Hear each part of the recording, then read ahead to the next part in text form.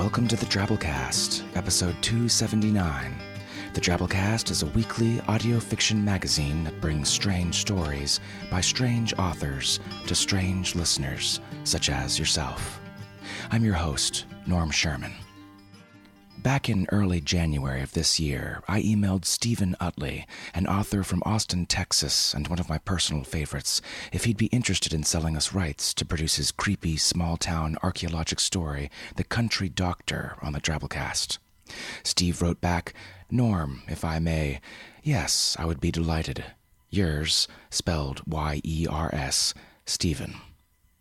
8 days later, Stephen Utley fell into a coma and died from stage 4 cancer. I didn't find this out until about a month later, when his story was finally getting close to production and I hadn't received an updated bio from him yet. As usual, I just ended up Googling his name to see if I could yank it from his website or somewhere, and there it was, right next to his name on Wikipedia, Stephen Utley, November 10th, 1948 to January 12th, 2013. Now, I never knew Steve, never had any other conversations with him aside from our brief back-and-forth emailing when we bought his story, but it really kind of slapped me numb finding his bio there on Wikipedia and seeing it finalized with a dash January 12th, 2013. It wasn't a life's too short and unpredictable, so gather ye rosebuds and fuck removing that USB device safely kind of numbness, although that's all true, but more of a wow. That guy was hilarious, and a master of the short story. But also, hilarious. I really don't want there to be no more of him. It's Wikipedia. Can't we just find consensus and edit that dash January 12th, 2013 away? This dude really belongs back at his writing desk. After stumbling across some of Utley's poems in a short collection called This Impatient Ape years ago, I've tracked down and read most of his work that I could find, just because he's always been one of those writers who's clicked with me. And the Drabblecast was his last professional sale. So on this week's show, a tribute to Stephen Utley, a savant of the strange story and a wellspring of the weird. An author that probably many of you out there have never heard of, but that I insist you hereforth remember. If you'd rather skip ahead straight to the fiction this week, remember the Drabblecast has chapters in it if you're subscribed to our M4A feed. We'll catch up with you in a bit. So who exactly was Stephen Utley? Here's a series of bios that he sent in to various publications throughout the years, from Asimov's to Analog. Stephen Utley is the adopted name of a writer who shaped the 22nd century more than any other. Upon awaking in a Tennessee whorehouse in 1973, alone and with no memory of any former existence, his skin etched head to toe in cryptographic tattoos, and his head leaking the memories of perhaps 7 multi-dimensional civilizations, he began to write. Lone Star Stories, 2004. Stephen Utley's name is an anagram for Event Ye Lust. Mr. Utley is therefore a magnet to those readers pursuing lustful events. The initials SU are also reminiscent of Soviet Union, meaning he attracts communists. His secret plan is to expose the lustful and communists so he can help the government exile them to a research station 6 miles underneath Boise, Idaho. The Magazine of Fantasy and Science Fiction, 2005. Stephen Utley is a seminal author and poet published on 3 continents and possibly elsewhere, or maybe else when. Who knows? What is not well known is that Stephen Utley can outwrite a woodchuck on a typewriter missing random keys, blindfolded, with his fingers covered in peanut butter, because Utley is a craftsman. He takes his time and does it right, while the common North American woodchuck is a total hack. Bewildering Stories, 2007. Summer 1974. Stephen Utley wanders into a house in Elko, Nevada. Kept on to guard the chickens, he discovers a discarded pen and begins writing on the feathers of his wards. During a frenetic 19 months, he composes The Life and Loves of Gogol, Vermeer Dismissed, and Wanton Verbs. these bring him fame, tea, and meaningless sex. Hoping to increase the volume of the latter, he writes more wanton verbs. It flops. Retiring to an Illinois boarding house, he remains silent for 30 years, save for the occasional cluck. Asimov's 2008. It would seem that I'm not the only editor that had to Google Stephen Utley. From Bewildering Stories, in response to a request for personal data, Mr. Utley replied only that he is an internationally unknown author. The publishers have resorted to a simple name search on the internet to glean the following information. Mr. Utley was born on March 28, 1736, and is also a professional golfer, a former NFL pro lineman, a jazz musician, and a corporate executive. Married since 1894, Mr. Utley currently teaches middle schoolers. A slightly more accurate background might come from Utley's essay, Science Fiction and What It Means to Me, or Something, which first appeared in Lightspeed magazine. Drabblecast submissions editor Nathan Lee reads for us. Science Fiction and What It Means to Me, or Something, by Stephen Utley. Ah, science fiction. How I doted on the stuff from exuberant boyhood into sullen post-adolescence, a span of time encompassing Captain Video and again dangerous visions. In somewhat less general terms, between the ages of about 10 and 28, I described an arc through Jules Verne, admittedly a tough go at age 10, H.G. Wells, Edgar Rice Burroughs, Ray Bradbury, Philip Jose Farmer, Harlan Ellison, Robert Silverberg, and Barry Malzberg, ontogeny roughly recapitulating phylogeny. Early on, I belonged to that tribe of teenage readers whom Kurt Vonnegut described in his own essay about SF as being excited by, quote, the steady promise of futures which they, just as they were, could handle. In such futures they would be high-ranking non-coms, at the very least, just as they were, pimples, virginity, and everything. By and by, because, according to Saul Bellow's concise and elegant formula, a writer is a reader moved to emulate, and thinking it could do no harm, I tried my hand at producing science fiction works of my own. In October 1970, I attended a meeting of the Dallas Area Science Fiction Society, and effectively met my future. The fledgling or aspiring writers Howard Waldrop, G.O.W. Proctor, Tom Reamy, and Buddy Saunders, constituting more than half of the founding members of the Texas-based SF writing workshop called the Turkey City Neo-Pro Rodeo. Later we were joined by Lisa Tuttle, Joe Pamilia, and Bruce Sterling. We were young, excitable, and very competitive, which pushed us to work hard at learning our craft. We were also friends, however, and collaborative efforts inevitably ensued. When I started writing SF professionally, the SF field was still a cozy place, with discernible boundaries, adjoined by the watery body of fantasy literature and overlooked by its own Mount Rushmore, Robert A. Heinlein, Isaac Asimov, Arthur C. Clarke, and gazing off in a slightly different direction, Ray Bradbury. John W. Campbell Jr. was the Pope, and half-dozen long-lived magazines regularly delivered the gospel.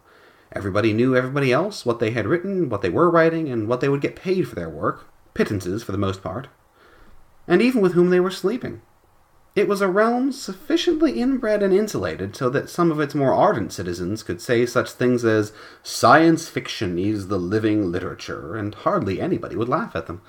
Relatively few people in the realm knew enough about literature, that is, the literary mainstream, which they dismissed out of hand, to understand that not only was SF not the be-all and end-all of literature, but that there was no such thing as a be-all and end-all in literature, not even Henry James. Xenophobic nativists patrolled SF's borders, ever vigilant against contamination by the New Yorker, academics, and other infidels. To a certain extent, their paranoia was justified. Kurt Vonnegut had noted in his essay that many critics outside the SF field mistook it for a urinal, while within the field a subversive movement, sort of a reformation in progress called the New Wave, seemed to be gaining ground, threatening the very moral and intellectual foundation upon which all the steely-eyed, square-jawed, pulp-fictitious spacemen of yore had firmly planted their magnetic boots. Other controversies were as ridiculous in their way, can women write science fiction, as medieval disputes over the number of angels that could dance on the head of a pin. My original career as a science fiction writer was brief. Suffering from undiagnosed and untreated clinical depression, I finally decided that whatever was wrong with me, writing didn't help, so I stopped. And perhaps I did so just in time, as a counter-reformation gathered strength.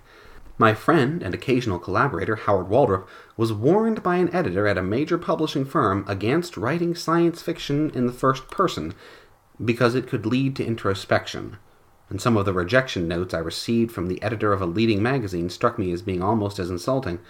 So I stopped and tried to get on with my life by pursuing interests that had nothing to do with SF. This meant that I also stopped reading SF when I stopped trying to write it. There was simply too much else in the way of reading matter which I had been ignoring while keeping up with the market, the excuse SF writers give for consuming lots of SF to the exclusion of so much else. As it turned out, not writing didn't help either, and after about a decade I started again. This time around, however, I didn't bother keeping up with the market. I vowed, join no factions, subscribe to no credo, but go my own way wherever it should lead, and concentrate on writing the stories I wanted to write exactly as I wanted to write them, bringing to bear whatever I had learned from my reading in the interim, whatever I had been moved to emulate. Not keeping up with the market undoubtedly spared me much distraction and many headaches, because the market had changed significantly while I was otherwise engaged. The watery body of fantasy had burst its banks and swamped the landscape, isolating a bunch of semi-autonomous city-states that were barely on speaking terms with one another. When I reported this observation to Waldrop and Maltzberg, their reactions were identical. "Where have you been?" "Well," I could only respond, "away." Presumably there are still controversies, and in all likelihood some very ridiculous ones, but they do not concern me, for if SF was ever a holy cause for me, it has long since ceased to be so.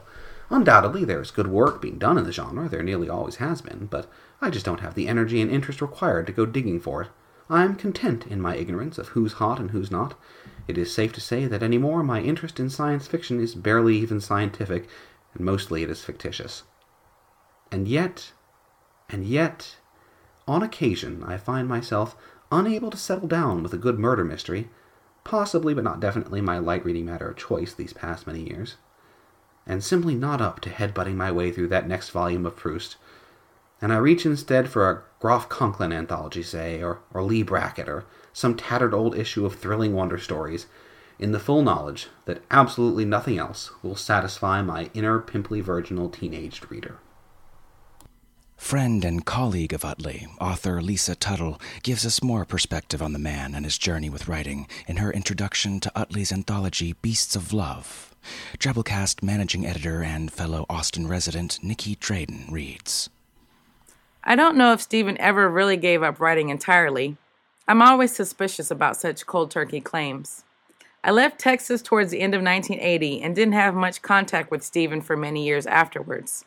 But I think it's safe to say that whatever else he may have done to earn a living, Stephen has never taken up gun running or been even remotely involved in the slave trade. Going through his old files, reading some of the stories for the first time in nearly 30 years, Stephen wrote to me, "The thing that keeps you going when you are a struggling young writer, besides, the rent's being due and the cupboards being bare, is the belief, or at least the hope, that you are this far away from being brilliant. When you are a struggling middle-aged writer, you realize that you are this much farther away from being brilliant than you once imagined." Oh, not that far, Stephen. Not really all that far at all. Well, let's get to some of Utley's fiction, shall we? Although I guess technically this probably counts as fanfic. Austinite and Drabblecast editor-at-large Matthew Bay reads us a piece that first appeared in Pulp House number 16 back in 1993, entitled Little Whalers by Louisa May Alcott and Herman Melville. Chapter 13. A Clash of Temperaments. "Haul!" cried Ahab, turning his blazing eye upon those of the oars as he took up his harpoon. "Haul, thou daughters of the devil, for this great Moby Dick himself, crusher of boats, chewer of men. I see thee, damned behemoth. O haul, thou worthless things." "Please, Captain, there are young ladies present," said Jo, with fire in her own eye. "And I must ask you either to apologize or else to let us out of this boat at once." "I do not feel well," Beth confessed, and Meg and Amy sat closer to her to rub her hands, pat her forehead, and provide the other sisterly comforts which mean so much. "Poor Beth," Amy said. "You have been weakened by grief ever since fever felled that poor tattoo gentleman." "Yes," murmured Beth, "and after I did so try to help him give up his funny little idols and prayed that he might find his way to salvation, but perhaps I succeeded better than I know, and will find him awaiting me in the heavenly throng, which I feel I am soon to join. I'll see thee delivered down to Lucifer, if thou dost not haul, Ahab shouted from the bow. Oh, curse the day that I signed on such as thee. As the white whale bore down upon the insubstantial boat, Ahab turned his back on the weary March sisters, causing spirited Joe to stamp her foot against the deck in an irrepressible fit of irritation. But Ahab did not see it, for he was taking aim with his veteran steel. Come, devil, he shrieked. Come, all-devouring but unconquering Leviathan. I face thee, I meet thee head to head. From hell I spit at thee, thus I strike thee. What a distressing man, Meg said, giving vent to a most un-Meg-like exasperation, for she was by nature a dear, patient, sweet-tempered girl who tried very hard to live up to the example which Mrs. March had set for her 4 daughters. I'm afraid this is all my fault, Joe confessed bleakly. For it was my idea that by taking some sort of work we might help our Marmee while our Papa is away.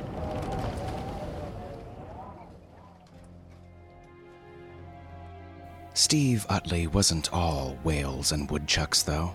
The guy could write some pretty chilling and poignant stuff, too, as you're about to find out. For our feature story this week, we bring you The Country Doctor, which appeared in Asimov's also in 1993. Utley described this as one of his favorite stories, and we hope you enjoy it too. So without more wanton verbs, we bring you The Country Doctor by Stephen Utley.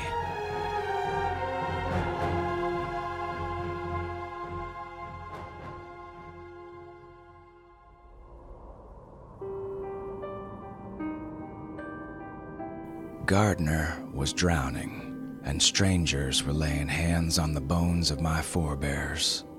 I felt obligated to see that liberties weren't taken with my grandmother, my great-grandmother, and other good God-fearing ladies, so I put the business on autopilot and made the drive as if on autopilot myself.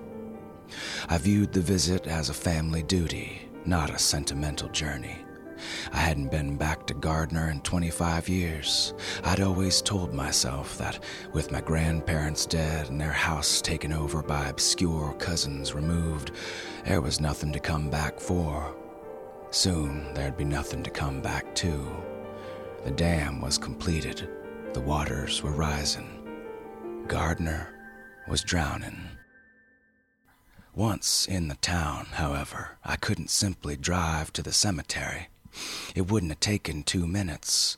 Wherever you were in a place the size of Gardner, you weren't far from anywhere else, and now, especially, everything was smaller and closer together than it had seemed when I was a kid. But I found that I had to drive down my grandparents' old streets, had to stop in front of what had been their house. I sat with the motor running and stared disconcertedly. Throughout my childhood, though I moved wherever the military took my father, my grandparents' house, a big, warm, clapboard pile, had remained the center of the world, the universe, home. My earliest memories were of being in that house, surrounded by relatives, loved, safe. Now it sat waiting for the water. My grandfather had been a carpenter, among other things. I could see his shed in back. There'd been a vegetable patch back there, too. My grandmother had shelled a lot of peas and snapped a lot of beans from it. The other houses on the block had once been features of a familiar landscape. Now, curtainless windows gave most of them a look of stupid surprise. One was carefully boarded up, as if the owners fully intended to return. The house next to it looked agape and miserable. Paint hung from it in strips. The owners must have stopped bothering with upkeep when they heard about the dam. Finally, they'd just walked away. All but one of the lawns on the block were overgrown. A handful of people still remained, the die-hard element, determined to hold out until the water lapped over their doorsteps and to keep their yards looking nice in the meantime. It was 3 blocks to the cemetery, long blocks for someone dragging an orthopedic shoe. Nevertheless, I told myself, nevertheless. I turned off the motor, got out of the car. The sun was at zenith. there was no wind. A male chorus of cicadas sang of love's delights to prospective mates. The day felt and sounded exactly like all the summer days I'd spent in Gardner in my childhood. I put my hands in my pockets and started walking, slowly, stunned by the force of the memories crowding in on me. I remembered how my grandmother used to sit in a metal porch chair and, as she put it, have herself a little talk with Jesus while she snapped those beans. Sometimes she sang gospel songs. She only ever sang the melodies, but I'd been to enough revival meetings to know the words to whatever she sang. Sometimes, hearing her, I'd stop my playing and sing the words while she hummed. My eyes began to sting. Gardner was drowning. Around the corner had lived Blanche, who was my grandmother's age, and whose relation to me was, then and now, unclear. Someone lived there still. A green station wagon with a dinged-up fender sat in the driveway, and there were curtains in the windows. But Blanche herself was long dead, killed in an automobile accident. I'd liked her a lot. One summer, she'd given me the empty coffee can in which I buried my grandmother's dead parakeet, Petey. I knew exactly where I'd scooped out Petey's grave and wondered what I might find if I were to open it now. Nothing, probably. At most, a few crumbling shards of coffee can rust. Tiny little bones dissolve in no time. On the next block was the crumbling brick shell of Cobb's Corner Market, where I'd sometimes spent my entire weekly stipend, 25 cents, on comic books and a Coke. Dime comic books and nickel soft drinks. It had been that long, and it was all about to pass forever from sight and memory. Drowning. More vehicles were parked by the cemetery than there were in the whole town. I saw many opened graves. It could have been the day after Resurrection Day. At least a dozen people wearing old clothes were working among the headstones. I knew in a very broad way what those archaeologists were supposed to be doing here, and I did see individuals sifting dirt through screens or duck-walking around exhumed coffins with tape measures in their hands, but what I mostly saw looked like just a lot of hot, dirty shovel work with nothing scientific about it. I came upon two youngish men at the end of the first row of graves. On the ground between them was a new coffin. Its lid was open, and I saw that it was empty. One of the men nodded a hello at me. "How's it going?" I said. "Well," he said, "it is going." I gestured vaguely around. "These are all my relatives." They looked at me as if I'd caught them doing something naughty. "Well," said the one who'd spoken before, "we're taking real good care of everyone, mister." "Riddle," the second man pointed away and said, "most of the Riddle family's still located over on that side." "Yeah," I said, "I know." I did know. It was all coming back. I could have found the Riddles blindfolded, and the Riches, and the Bassets, too. I'd seen both of my maternal grandfather's parents buried here, then his wife, finally his own self. The first Riches and Bassets had been laid to rest here in the 1850s. Riddles came along after the war, when a lot of ruined Southerners were moving around and resettling. Relatively speaking, the concentration of Riddles wasn't great. Riddles, it once was explained to me, tended to die young, and tended also to have wanderlust. My father had been orphaned when he was barely into his teens, and members of his line had come to rest in odd places throughout the South, the West, and as far away as the Coral Sea. The first graveside service I had attended in the Gardner cemetery was for a young cousin of mine, Kermit, who one summer day had succumbed to the fascination of a fallen power line. The last one was for my grandfather. "Is Dr. Taylor here?" "He's somewhere around here." He looked about and nodded off toward the south end of the cemetery. "I think he's over that way." "Thank you." The two men seemed glad to see me walk on. When I was a child, I'd sometimes been sent to spend the summer with my grandparents. My grandmother and great-grandmother had visited this cemetery often. Between them, they must have known 7 out of every 10 people buried here. They always brought flowers, and usually they brought me. They'd move among the graves, place the flowers, murmur secrets to the dead or prayers to Jesus, murmur genealogy to me, life histories, accounts of untimely, often horrific deaths. Most of their anecdotes were imbued with pain and tragedy. Sometimes I was interested and listened.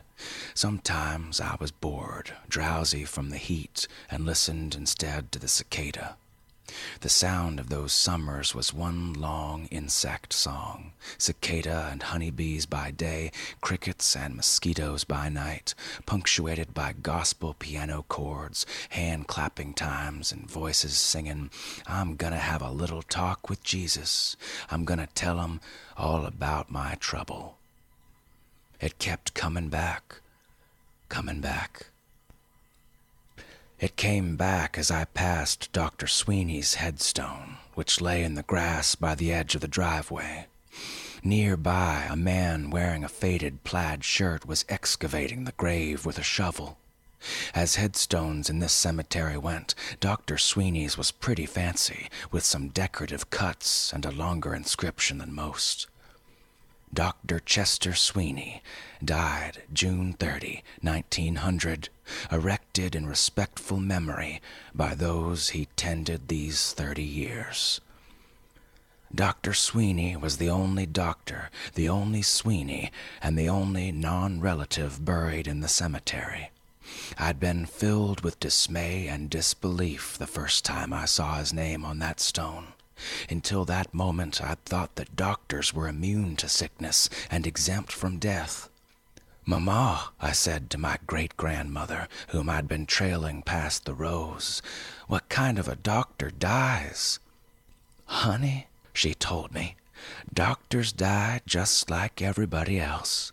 Everybody's gotta die. That's why the important thing in life's to be baptized in Jesus' name, so you'll go to heaven when you die." "But why," I demanded, "do people have to die?" She didn't answer, just looked at the stone, and after what was probably only seconds, but must have seemed like a whole minute or a full hour to an impatient child, she said, "Old Doc Sweeney, I went to his funeral. I was just a girl then. I was nearly as young as you are now." She was in her 60s when she told me this.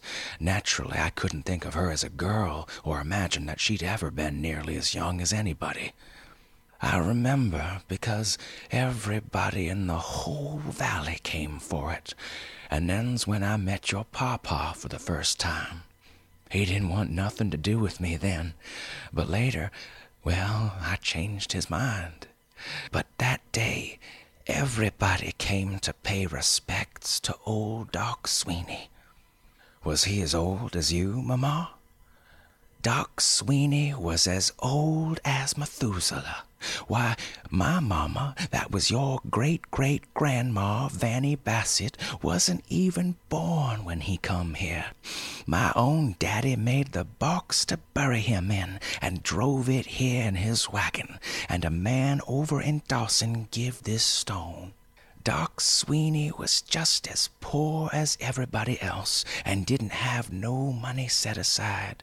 Seems like there never was so good a one as him again. He drove his buggy all over, day or night, rain or shine, not like these doctors we got now. Poor as he was, too, he always had some candy and play pretties for us little uns in his pockets. I remember him visiting my mama when she was sick, and when he was leaving, he gave me a piece of peppermint candy and said, 'My child, my child.' And I was a sassy thing then, just like you. Didn't have no more manners than a pig. Instead of thanking him for the candy, I just said, 'I ain't neither your child.'" And she laughed delightedly at the memory of her own devilishness. Thereafter, throughout the remaining summers of my childhood, Dr. Sweeney occupied a place in my mind as special as the one he occupied in the cemetery. I soon got over his being a dead doctor, but I remained impressed by his anomalous presence in what was effectively an outsized family plot. It suggested to me that he must have been, somehow, one of us. Even now he had the power to fascinate me. Gazing down at his stone, I found myself wondering exactly what he must have done, besides giving candy and cheap toys to children, to so endear himself. Mostly just be there, I guess, when folks needed a sympathetic ear and a few sugar pills. Doctors in Sweeney's day had done more nursing than actual doctoring. Much of the nursing was ineffectual, and most of the doctoring was downright savage. There was no food and drug administration to look over a physician's shoulder as he dosed people with God only knows what.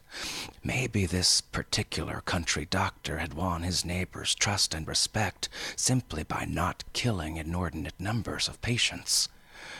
I tore myself away, moved on, and found Dr. Taylor and a woman squatting in the shade at the end of a row. He was strongly built, balding, with a sunburnt face. She was long, reddish-brown hair tied back in a ponytail and was covered in freckles everywhere that I could see. A map of the graveyard lay on the ground between them, with numbers and other marks scribbled all over it. None of the graves at this end of the row had been opened yet.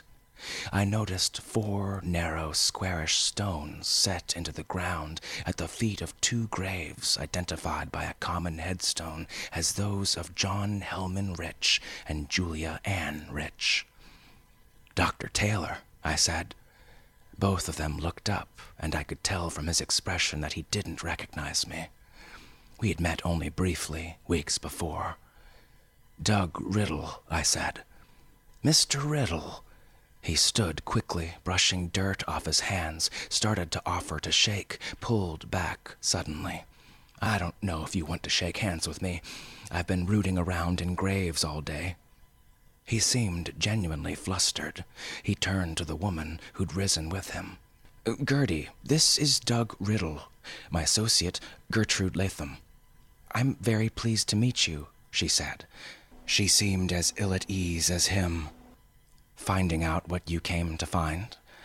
Taylor made an attempt at a smile. "In this line of work, you never know what you'll find out." "Some people," I said, meaning mainly my irresponsible Uncle G.A., "called this place Gardner Gardens." They looked uncertain at each other, as if unsure they'd heard me right.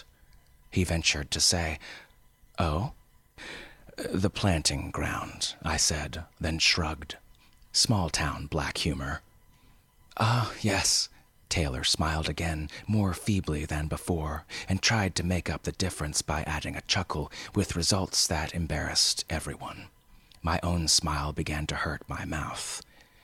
Gertrude Latham went for a save. She nodded toward Julia Ann Rich's grave and said, "That headstone tells us a great deal about this young woman's life. Do you know anything about her?" I glanced at the dates on the stone. Julia Ann Rich had died, age 22, before the turn of the century, when my great-grandparents were children. "I remember the name," I said, "from when I used to come here as a kid. I thought Julia Ann was a nice name." I gave Latham an apologetic look. "For a girl's name, but I don't know anything about her in particular." Latham nodded at the grave again. "Those are her babies there by her feet. Judging from the dates, she lost 4 of them in a row. The last one may have killed her." If this was archaeology, I wasn't impressed. I felt sure I could have deduced as much from the information on the stones. "Yeah, there's more babies and mothers buried here than anything else. Lots of children's graves, too. Children used to die of everything. After World War II, though, hardly anyone except old people got buried here. All the young people went into the service or moved to Evansville to work in the P-47 factory, and they just never came back. The two archaeologists were staring at me. There was something like admiration in Taylor's expression. I felt a sheepish sort of pleasure and could not help smiling as he asked me, "Are you Gardner's official historian?" "No, but there was a time when I must have known the name on every last one of these headstones. I got to be a whiz at subtraction from figuring out the dates of how old people were when they died. And in the 40s, people did start going away and not coming back. My father went into the service and stayed in. And somebody in the family did go build P-47s, too. There was framed prints of the things hanging in a spare bedroom at my grandparents' house for years. Official prints with the Republic aircraft logo. "Mr. Riddle," Taylor said, "we could use your knowledge to interpret this site. I'd appreciate it if you'd consider letting us interview you sometime." "You'd be what's known in anthropology as an informant," said Latham. Informant didn't have the ring to it that official historian did, but I was flattered all the same. There's little to compare with having people hang on everything you say. Anyway, I told myself, maybe Gardner was too small for a full-fledged historian. Nothing had ever happened here, nothing that mattered to anybody besides Riddles, Riches, and Bassetts, harvest time, tent meetings, weddings, funerals, somebody's barn being razed or burned down. No one famous had ever come from Gardner, or to it, for that matter. And it struck me then with unexpected and shaming clarity that I'd never made the effort to bring my own children or grandchildren to this place, that I should have been murmuring genealogy and tragic personal histories to them all their young lives, teaching them about family and the continuity of life. I should have been telling them, every one of your ancestors lived and suffered and sometimes all but swam up waterfalls like salmon to make sure you'd be here today, and the family would continue and the thread be unbroken. They were brave and wonderful people, and if you don't believe it, just look here at your great-aunt, your great-something Julia Ann, who lost 4 babies, one right after another, which isn't even a record. And it must have seemed to her like the worst thing in the world to lose the first one. But then she carried 3 more, suffered crushing loss every time, died a probably painful and possibly protracted death trying to deliver the last one. And Doug, my wife would have said by then. Dad, my daughter would have said by now, each with that same disapproving furrow between her eyes. I do get carried away at times. I blinked the thoughts away and looked at the 2 scientists. "So," I said, "what are you finding out?" Latham said, "We never really know what we've found until we've finished an excavation and, put all the pieces of the puzzle together." "Is there a puzzle here?" She essayed a smile. It was the best smile any of us had managed thus far. "There's always a puzzle. And you always find a solution." Her smile got even better. "This is what you'd call quick and dirty archaeology. We have to excavate by shovel, get as much information out as we can, as fast as we can, and move on. We don't have a lot of time. All we can do is figure out what the person was buried with and measure the bones. We try to look for evidence of disease that would show up in the skeletal material." "Is there evidence of a lot of disease?" Everything suddenly felt awkward again. I could tell by the look she gave Taylor that she regretted her last statement. I looked over my shoulder and saw Roy Rich's grave right where I'd left it decades before. "Here's a puzzle for you," I said. "What does this stone tell you about Roy Rich's life?" Latham glanced at it. "He died at age 15. "He was lucky to live that long," I said. "Or maybe not so lucky. I remember Roy. He was deformed, not differently abled, not even physically handicapped. Deformed. His sister Betty, too."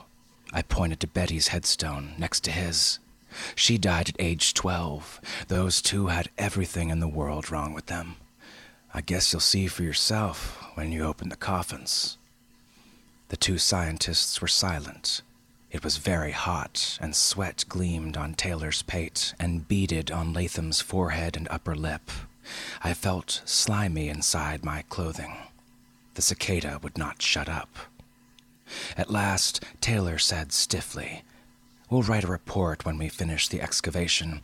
If you like, I'll send you a copy." "I'm sure it'd be much too technical for me. Tell me something about my ancestors that I can go home and tell my wife." Taylor looked about as unhappy as a human being could get. Latham looked as if she were trying to wish somebody away. Me, of course. The more ill at ease they became, the pushier I felt. Maybe it was the gene for devilishness handed down from Mama. "It doesn't necessarily have to be something nice," I said. "If that's what's holding you back, nothing you can tell me can be any more horrible than some of the things Granny and Mama told me." I looked over the rows. A truck pulled away from beyond the gate, bearing some of the dead away to strange soil. "Dr. Taylor, when we met last month, you said this ground's full of history, and this was a one-time only chance to get at it." "Yes," he said, slowly, warily, I thought. "Yes, I did say that. This is the last time I'll ever see this place. Living or dead, everyone's being scattered. I know it's true I'll be able to visit my relatives' new graves over in Dawson, but they'll seem out of place over there. This is where my grandparents and great-grandparents were buried. This little spot in the road was their home. It was my home, too, for a while. Next year, it'll all be gone. The whole valley'll be underwater. It'll be like Gardner never existed. So please indulge me. I'm not going to gum up the works for you. I really don't want to be in your way or bother you a lot, but I need to carry away everything from here that I can this time." "We try," Taylor said. "We try very hard to be careful of the feelings of living relatives of the people we exhume. It's been my experience that relatives shouldn't, well, watch, and that despite what you say, they really don't want to know everything. Look, there's a few chicken thieves buried here. There's even supposed to be a horse thief, and one of my cousins stabbed her husband with a big, sharp kitchen knife when he beat up on the kids. He isn't buried here, but the point is, I don't have many illusions about my family. I'll try not to be shocked by anything you tell me." He manifestly wasn't convinced. "It's not illusions I'm talking about. I'm talking about more along the lines of..." He couldn't look at me now, so he compelled me not to look at him by pointing down at the map of the cemetery. "Grislier facts. Most people don't find it pleasant to contemplate, physical abnormality." Pleasant or no, I almost said, I contemplated with every step. I could have gone on, mentioned my children's and grandchildren's congenital problems too. I did say, "I'm not squeamish either." He gave me an okay, but I warned you look. "There's evidence of pretty high incidences of birth defects, of bone disorders. Many of them are kind of gruesome and unusual." If he was expecting me to flinch, he was disappointed. If I was supposed to react strongly in any way, I failed. The only reaction I noticed in myself was some kind of inward shrug, meaning approximately, "Sure, of course, so what?"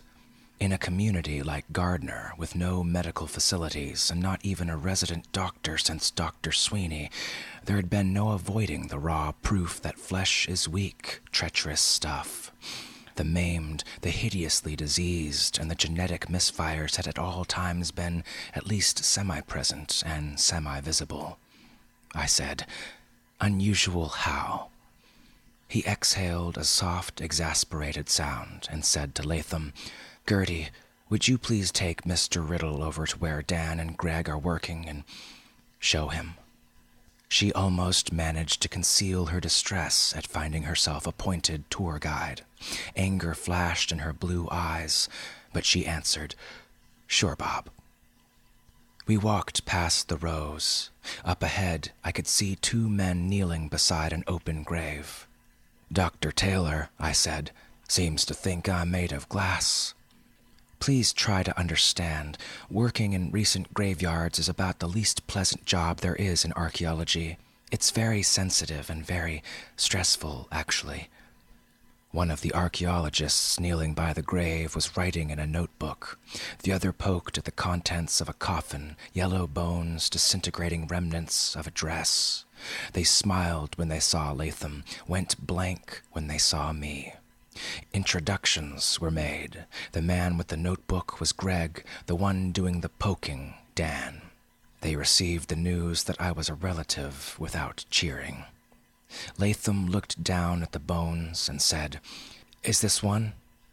"Yep," said Dan. "Would you please show Mr. Riddle what you've got here?" Both of the men regarded me doubtfully for a second, and then Dan said, "Okay. Well, sir, do you know anything about human anatomy?" "Not much more than the foot bones connected to the ankle bone." I hadn't intended to call anyone's attention to my mismatched shoes, but Dan was the least stiff person I'd met so far. He just nodded and turned to the bones and began speaking very easily. It was refreshing. "I won't make this technical," he said, "and I'll skip the small stuff. The long bones in your hand, how long would you say they are?"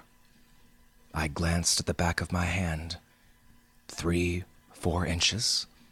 Close enough. He directed my attention to the remains inside the coffin and pointed out an array of bones as long as cigars. "These are the same bones, and they're the same fingers. As you can see, it's a pretty extraordinarily oversized hand." It was almost an understatement.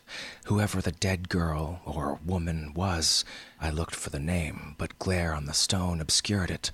She must have looked as if she had an oar up her sleeve. "Typically," Dan went on, "congenital problems left the door open for all sorts of other problems. She must have been in pain her whole life. She was about 18 or 20 when she died. Most of the others have been much younger." "There are really a lot of skeletons like this one?" "Yep." He watched me carefully now. "Awful lot of them." "Enough to make you wonder," said the other man, Greg, "if the local drinking water isn't spiked with uranium dust or thalidomide or something." Latham shot him a thoroughly dismayed look. Greg cleared his throat and examined a page in his notebook very, very carefully. "Actually," I said, "my family's probably just dangerously inbred." Latham and the two men seemed not to know how to take that remark. I let them twist in the wind, stared down at the tormented bones, thought, Roy Rich, Betty. I had sometimes glimpsed them through the half-open doors of their back bedrooms when my grandmother visited their mother and hauled me along. My cousin Dorsey would nowadays be called learning disabled. Aunt Jean was movement impaired. Several of her lower vertebrae were fused together. Walking, standing, even sitting, all were torture for her. Once I eavesdropped fascinatedly on a morbid conversation about her back and hip and knee problems and strange calcium spurs the doctors didn't know what to make of. Once I was appointed to help her down the aisle at a revival meeting, at a pace glacial and excruciating even for me. The valley resounded with preaching on hot summer nights, and every household brought forth its lame, afflicted, dying, and sent them forward to be healed by faith. Summer after summer, I saw the lines of pain deepen around my aunt's mouth. I saw the microcephalic and the acromegalic, saw the man whose body appeared to be collapsing telescope fashion, the man with the tumor that sat on the side of his neck like a second head, the woman with calves like some pachyderms, the girl who was one great, angry strawberry mark, saw it all and became inured to it. Faith never healed anyone, but no one ever lost faith. DNA had let us down, but Jesus would lift you up. I was jarred out of this reverie as Dr. Taylor strode up in a hurry. He had a frown on his face and appeared not to notice me. "Gertie," he said, Rita's got something we better take a look at." He turned without waiting to see if she followed. She hurried after him, and after a moment's hesitation, I went lugging after her. 2 men and a woman with her nose painted white stood over a warped coffin. One of the men held the lid like a surfboard. We looked down, and Latham said, "My God." Lying in the coffin was the apparently preserved body of an elderly man in a dirty funeral suit. Lying in the grass by the edge of the driveway was Dr. Chester Sweeney's headstone. I heard a roaring in my head. The white-nosed woman, Rita, couldn't contain herself. She said, "It's not a cadaver." Latham said, "What do you mean?" "I'm saying this isn't a dead, embalmed body here. It's not a body at all." Rita pointed to the side of the elderly man's face. I peered and saw some sort of crease or seam under the jawline. It had come loose beneath one ear, and a flap of skin, if it was skin, was turned down there, exposing smooth white bone, if it was bone. "Check it out," said Rita, and used her thumb to push up an eyelid and show us a startlingly realistic fake eye set in a grimy socket. Then she pinched the loose flap of skin between her thumb and forefinger and pulled. It came off easily, exposing a bony, tri-lobed bulb with openings that couldn't have been for eyes or any other familiar organ. Where the jaw ought to have been was a complicated prosthetic jaw, complete with upper and lower rows of teeth and a fake tongue. Nobody spoke for at least half a minute. Latham looked at Rita, then at Taylor, whose frown deepened when he saw me. I said, "What?" And then, why would someone bury this?" And couldn't think of a suitable noun. I had to settle for gesturing. "Prosthetics," Rita said. "The whole thing's goddamn prosthetics. Feel it." And first Taylor, then Latham, and finally I knelt beside the coffin. I touched the right cheek. It felt gritty, but I pulled my hand away quickly. Rita looked about wildly and said, "Now what is that stuff?" Latham said, "It feels like," and stopped and shook her head perplexedly. "Flesh-like," murmured Taylor, barely audibly. Rita nodded vehemently. "So what kind of stuff is it, Bob?" "I don't know. Some plastic. I don't know." "This grave was dug and filled in 1900, Rita said, "and no one has touched it and opened it until today. I know because Gil and I opened it ourselves, and we'd have known if it had been disturbed. This thing was in the ground ever since it was put in the ground, back when nobody could make plastic like this."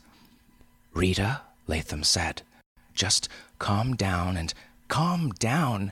Gertie, nobody can make goddamn plastic like this now." Everybody was quiet again for a time. I looked around a circle of red, sweaty faces. Taylor said to Rita in a strangled voice, "What's under the clothes?" Rita carefully opened the coat and the shirt, exposing a dirty but otherwise normal-looking human torso.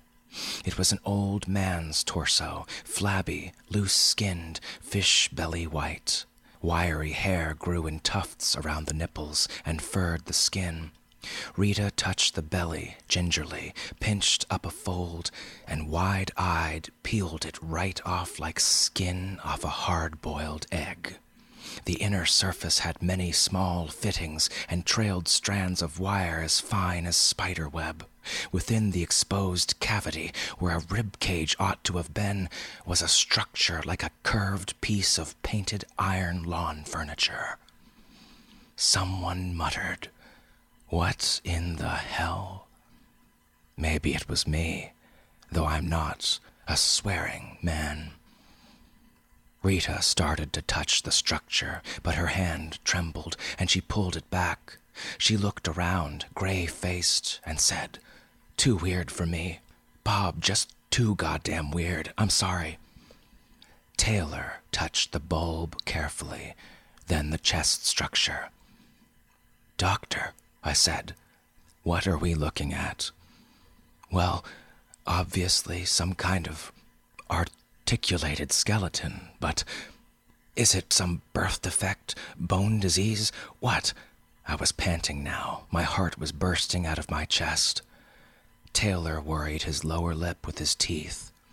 "No disease in the world twists ribs into lattice work. Whatever this thing is, it looks like it was supposed to grow this way. I don't even think it's bone. It almost feels like, I don't know, coral. Coral? Something. Jesus Christ." And I pushed myself up. Latham looked after me and asked if I was all right. I barely heard her. The roaring in my head was louder now, and I staggered away, ran as only lame men run, disjointedly, agonizedly, until I found myself standing, shaking, before my grandparents' common headstone. I sat down on the ground between their graves to let my breathing slow and my heart stop racing, stared at the stone, tried to draw some comfort, something from the inscription.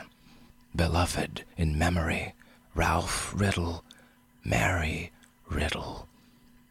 All I could think of, however, was furry, pale, plastic skin draped from Rita's fingers, the bony white bulb inside the headpiece, the false tongue in that false mouth.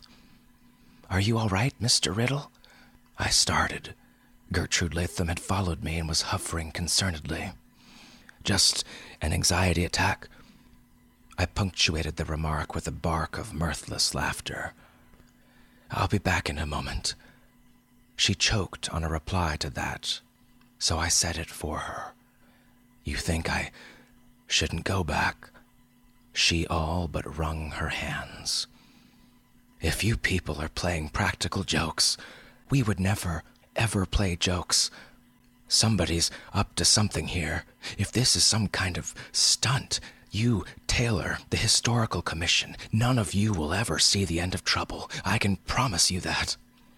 "What do you think we'd possibly gain from a stunt?" she demanded hotly. "Money? Publicity? I don't know." "There's no money in archaeology, Mr. Riddle," she said, biting off her words. "Certainly not in this kind of archaeology. You think we'd do this to get rich, to be on television?" I was about to snap back, but then I saw that she really was angry too, as angry as I was, maybe angrier. I got a hold on myself and said in as reasonable a voice as I could manage, "What is that thing?" "It's not a joke." "Well, it's something, and it doesn't belong. If it's not a joke and not a box full of junk and not human, and it sure isn't human or any animal, vegetable, mineral I've ever seen or heard about, I'm sure there's a logical explanation," she said, obviously not convinced herself. "We'll be able to find out more when we get the remains to the lab." "Yeah? And how long will that take?" "We'll have to get all kinds of permission. It's going to be very complicated. Anything you could tell us about this Dr. Sweeney could be very important." "Doc Sweeney," I said, and had to pause to clear my throat loudly. My voice was lined with wet sand. "Doc Sweeney was the only doctor here for 30 years. My great-grandmother was at his funeral. She told me once the whole valley showed up to pay last respects. I don't know any more than what she told me and what's on his stone. He came here after the war between the states. He died at the turn of the century." She didn't say anything for several seconds. Then, "Where did he come from?" "How would I know? Who knows if he ever said? All right, she said. Then why did he come here? Everybody's got to go somewhere. But why here? We're not talking about your standard issue 19th century country doctor. We're talking about... God, I don't know what we're talking about. A guy with plastic skin, lattice work for ribs, a skull like... She couldn't find the right word, if there was a right word, and the sentence hung unfinished in the air between us until I said, a skull like something, and a face like nothing. Those bones back there are the bones of a Martian, for all anybody knows. She was embarrassed to have said it, and I was embarrassed to have heard her say it. I couldn't look at her again for several seconds, until I heard her suck in a breath like a sob and say, whatever he was, nobody caught on to him for 30 years. 30 years.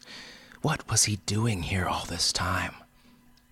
Driving around the countryside in his buggy, dispensing solicitude, advice, placebos. No, what was he really doing? Gardner small, isolated, even backward. I could only nod. The roads hadn't been paved until the 1920s. There hadn't been plumbing and electricity in all the homes until the 1950s. There's no money to be made here, she went on, and never has been. I nodded again. So why, she began, and hesitated. Maybe he was stranded. Maybe the place just suited him. She appeared to mull that over for a moment, then nodded. Who'd have bothered? Who'd have been able to check anybody's background in a place like this in 1870? Why else? Except that a doctor, someone claiming to be a doctor and willing to settle here, would have seemed like a godsend. He could have given them anything he wanted to give them, and called it medicine.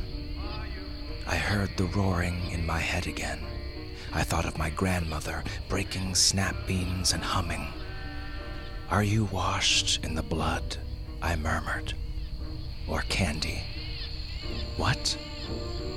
The roaring in my head rose in pitch and blended into the incessant twirring of the cicada. I thought suddenly that I knew the words to that song. It was a song of the need to obey the biological imperative. Keep your genetic material in circulation, the chorus went, and I suddenly felt cold and feverish. I said, what if... And then, on second thought, knew I could never go on and say, what if Doc Sweeney had come to small, isolated, manageable Gardner from God knew where and become one of its citizens in order to become one with its citizens, and had been accepted by them through the flesh of their children, ever after twisting itself into knots, trying to reject the alien matter he somehow had bequeathed to them, and whose children, those who survived, had gone out into the world to pass along that same alien stuff to their children in turn. And so I said no more, only lurched past Gertrude Latham, and if she called after me, I didn't hear. I wanted to be away from her and away from here, in my car, speeding away homeward with the radio turned way up and the wind roaring past me in the open window. The waters could not close over Gardner soon enough. I didn't stop moving until I was through the cemetery gate, and then only because I put my bad foot in a shallow hole hidden in the grass and went down on a knee. The stab of pain in my leg and hip was so intense, I believed for a moment I was going to black out. Gasping, I dug my fingers into the earth, gripped it desperately. Maybe I was going to be sick anyway.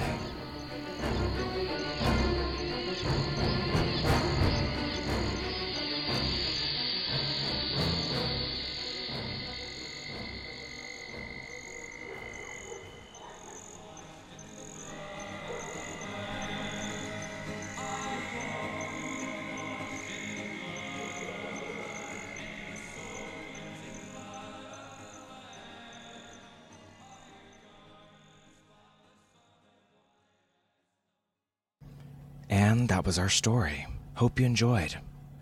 Are you washed in the blood or candy? They say that blood is thicker than water, but maple syrup is thicker than blood. So pancakes are more important than family. There, I said it. Read more Stephen Utley. Start with Ghost Seas, his last anthology of short stories. It's fantastic. You'll find a link to it in our show notes. If you enjoyed this story this week, share it freely with a friend. The Drabblecast is produced with a Creative Commons Attribution Non-Commercial No Derivatives license, which means don't change it, don't sell it, and you're good to go. The story was brought to you by the generous support of, well, you. Well, some of you. The awesomest of you. We rely on your donations to pay authors for their work, or authors' estates and families, as is the case this week. Consider supporting the Drabblecast via the donation links off our webpage, drabblecast.org. Remember, we just opened up a new premium content podcast, Drabblecast B-Sides, for those who subscribe to Drabblecast for $10 a month. Sign up for that and you get to watch me traipse through the Florida Everglades in a video podcast this month as Connor Chodesworth, catching weird-ass prehistoric toothed fish, purportedly being witty, and searching for the elusive Burmese python.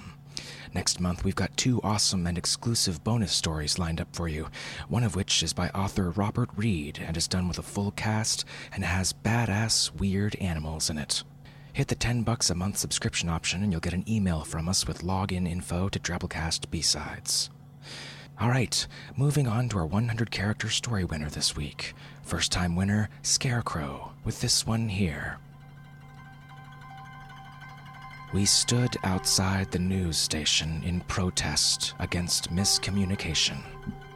I still don't think our message got through. 100-character stories, not counting spaces. Write one, post it in the TwitFix section of our discussion forums at forums.drabblecast.org. You might get picked. Follow the Drabblecast on Twitter at the Drabblecast. Alright folks, that's our show this week. We're going to do things a little different this week and close out with a poem by Steve Utley called Taunting the Sea, which first appeared in Dark Moon Rising 2004. So stick around for that. Special thanks to our kick-ass episode artist this week, Rue Vandergrift. What a swell guy. Our program is brought to you this week by managing editor Nikki Drayden, submissions editor Nathan Lee, our art director Bo Kyer, with additional help from David Carvin, David Steffen, and Tom Baker. We'll see you next week, weirdos.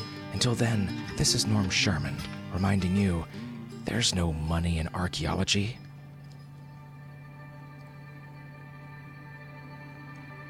Taunting the Sea by Stephen Utley.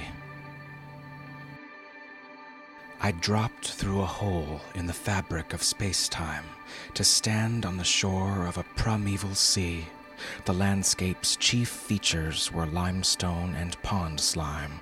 The world I had come from was still waiting to be. Oh, waiting to be, yes, waiting for me. The moon sped along the far rim of the ocean. Day pursued night, I watched the stars flee. It had something to do with celestial motion. If Kepler had seen it, he'd be dancing with glee. Dancing with me, yes, down by the sea. The sea clutched my toes, saying, "Hey, don't I know you? That salt in your blood surely belongs to me. You premature monkey, their whole phyla to get through before something like you emerges from me, crawls up from the sea. Just you come here to me."